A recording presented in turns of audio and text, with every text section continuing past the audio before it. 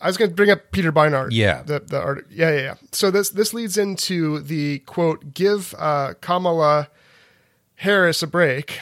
I always want to say Kamala, but Kamala Harris, give Kamala Harris a break. Right. Adorable. I love the need for elites who have more wealth and power than like 99 point something % of the world. They're the ones that are the victims that really need to be given a break, especially when they've been nominated to the second highest position, to contest for the second highest position of power in the world, which would then be possibly waiting in arms or president in waiting. Right. So give Kamala Harris a break. And, it's a remarkable piece. One of the dumbest things I've ever read, I have to say.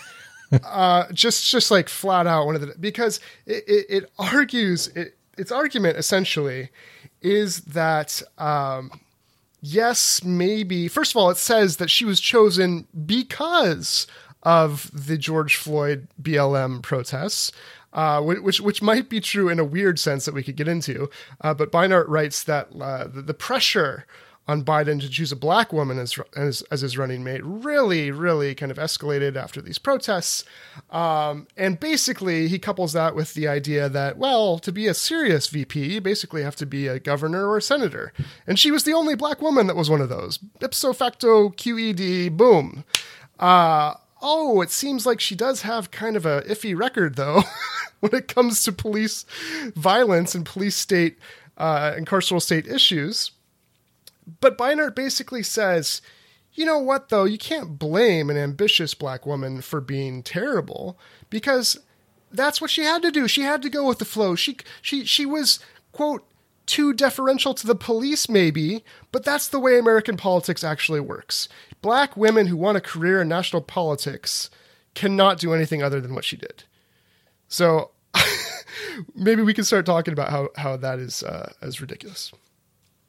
Yeah, I mean, I think I would agree with him in one sense, in the sense that what Kamala Harris has a record of going along to get along, and that she was a mass incarceration, lock him up and throw away the key politician through 2012, 2013. And has since sort of pivoted somewhat away from that in terms of her rhetoric, at least. What I disagree with is that it is necessary for a black politician or a black female politician to do that, to have any kind of national career. You could point to the example of, let's say, Barbara Lee, who famously was the only member of Congress who voted against the war in Afghanistan, or Shirley Chisholm, prominent politician in the 70s, who was not a war on crime politician. And I guess the thing about you could say in the case of Barbara Lee that she paid a pretty heavy price for that vote against the Afghanistan war. Of course, that was a very radical. In American politics, that was a very courageous vote to take. Whereas, not even Bernie took that. Not even Bernie. Yeah, exactly. And I think, what you can point to Kamala Harris is say like, okay, maybe it would have been swimming against the tide to a pretty significant degree in like 1992 to be a sort of anti-war on crime politician as Bernie was.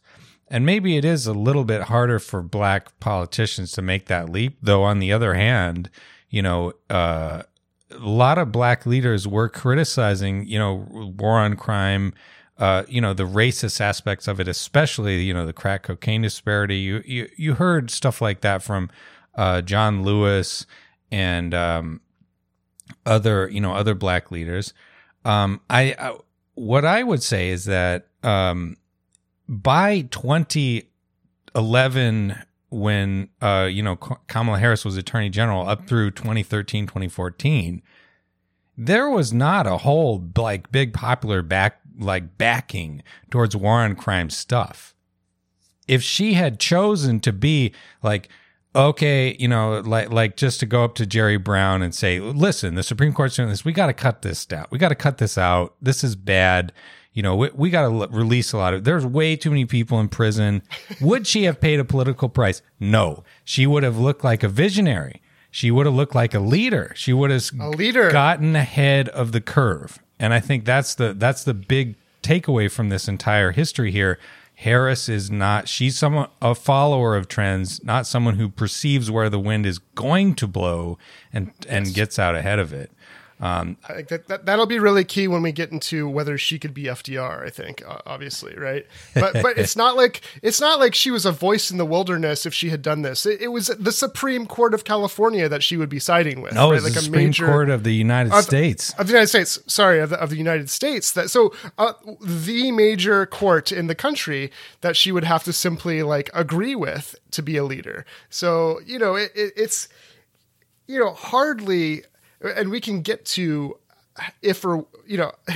secondary point, should we be really trusting in politicians or kind of making heroes out of politicians who are clearly simply out for their own political gain and are just kind of taking the wind, even if they don't do that very well, versus leaders who kind of shape public opinion and have the same, like Bernie had the same message, white old guy, right?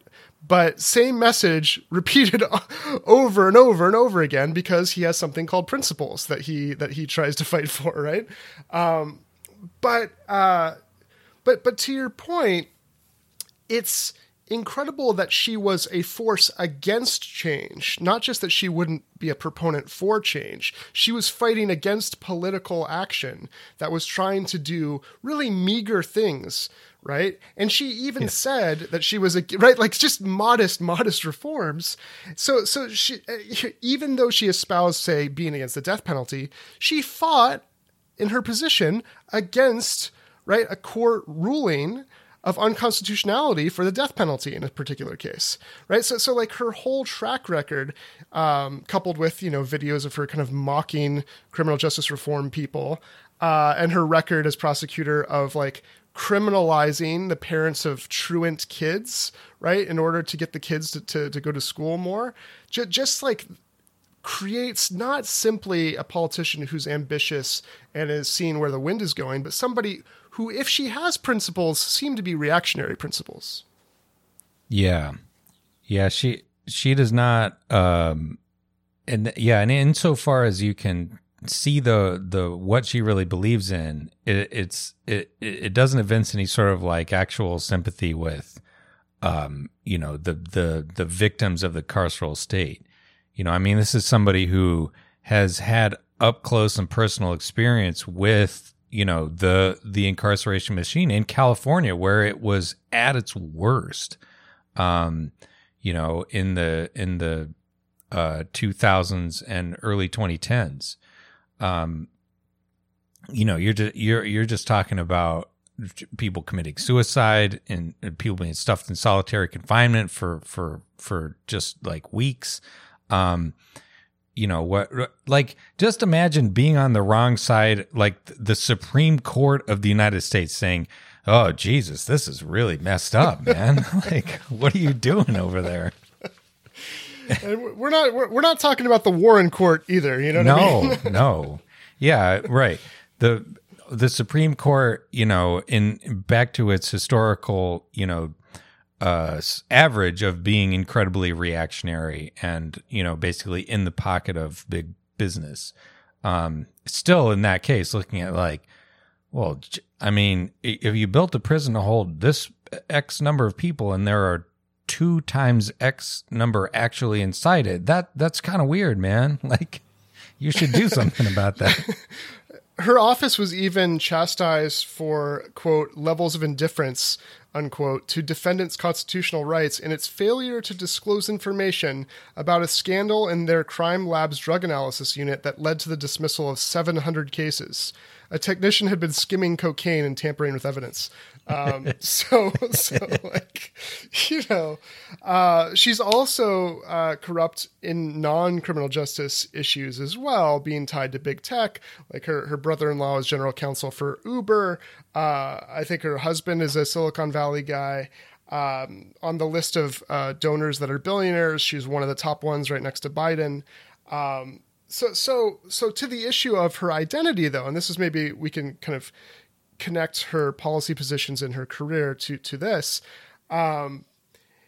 It's a sad thing when pushing for equality means we simply want the oppressors to be a different gender and different race, right? Like we just want, right? And it's that, hire more female prison guards thing, right?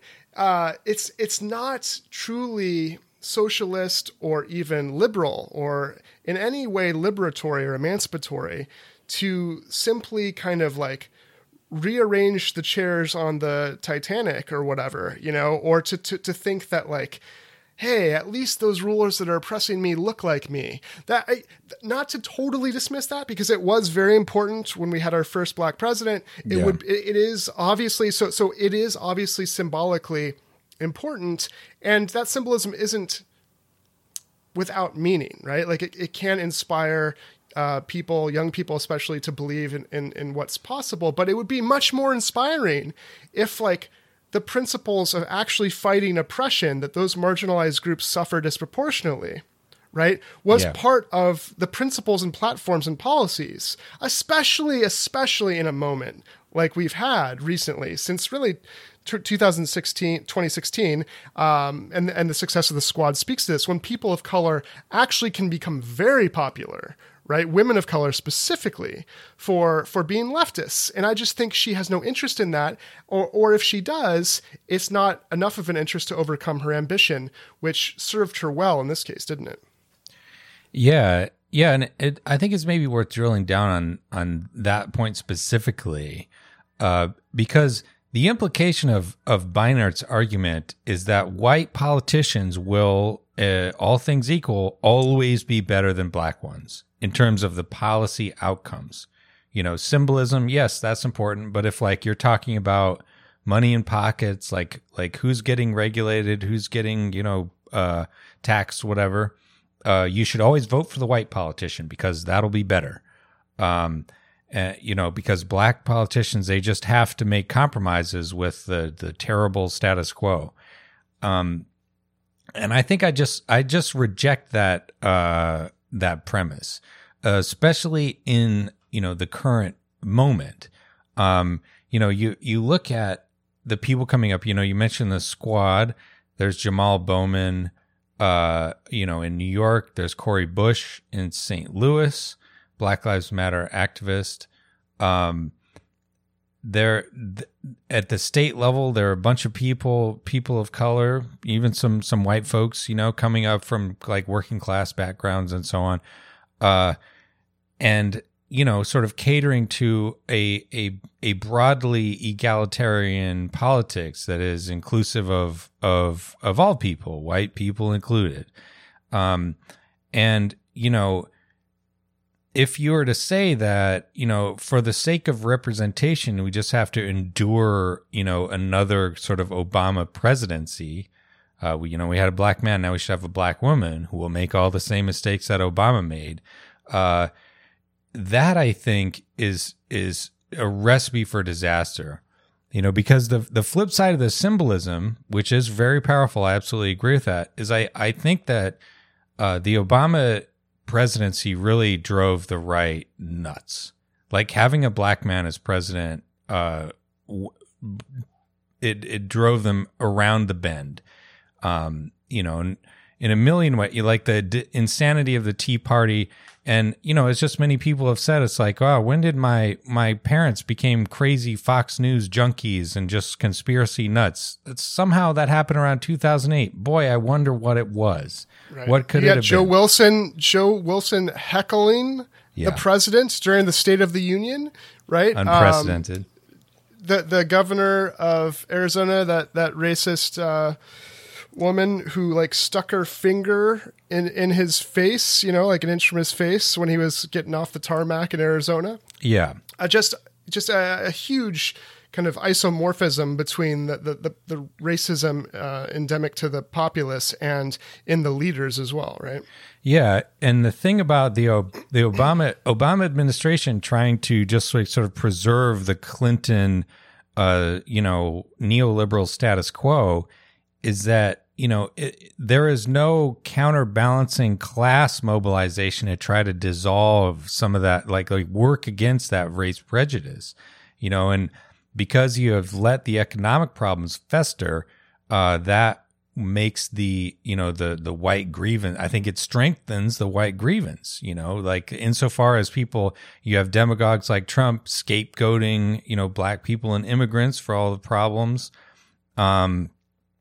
That's what, letting, for example, 10 million people be forced out of their homes, which was a deliberate policy of the Obama administration, so that the mortgage losses would be borne by individuals instead of the banks. That really fuels, sort of the Herrenvolk white nationalist politics. And so I think if you have a black president at this time, they should lean even heavier into, a really egalitarian politics, to counterbalance that, those problems. Sure, because what it does is it strengthens the terrible material conditions that exacerbate not only racism and the disparate outcomes for marginalized groups, but also harms all people and then builds those resentments that you spoke of. And it also says, look, we had a black president. Why are you people still complaining? I'm suffering too. You had your chance. What about my chance? Which is a terrible thing to think. But nonetheless, it doesn't do justice to the cause when, if you say you're representing all people, but also especially, you're a symbol to inspire people of color.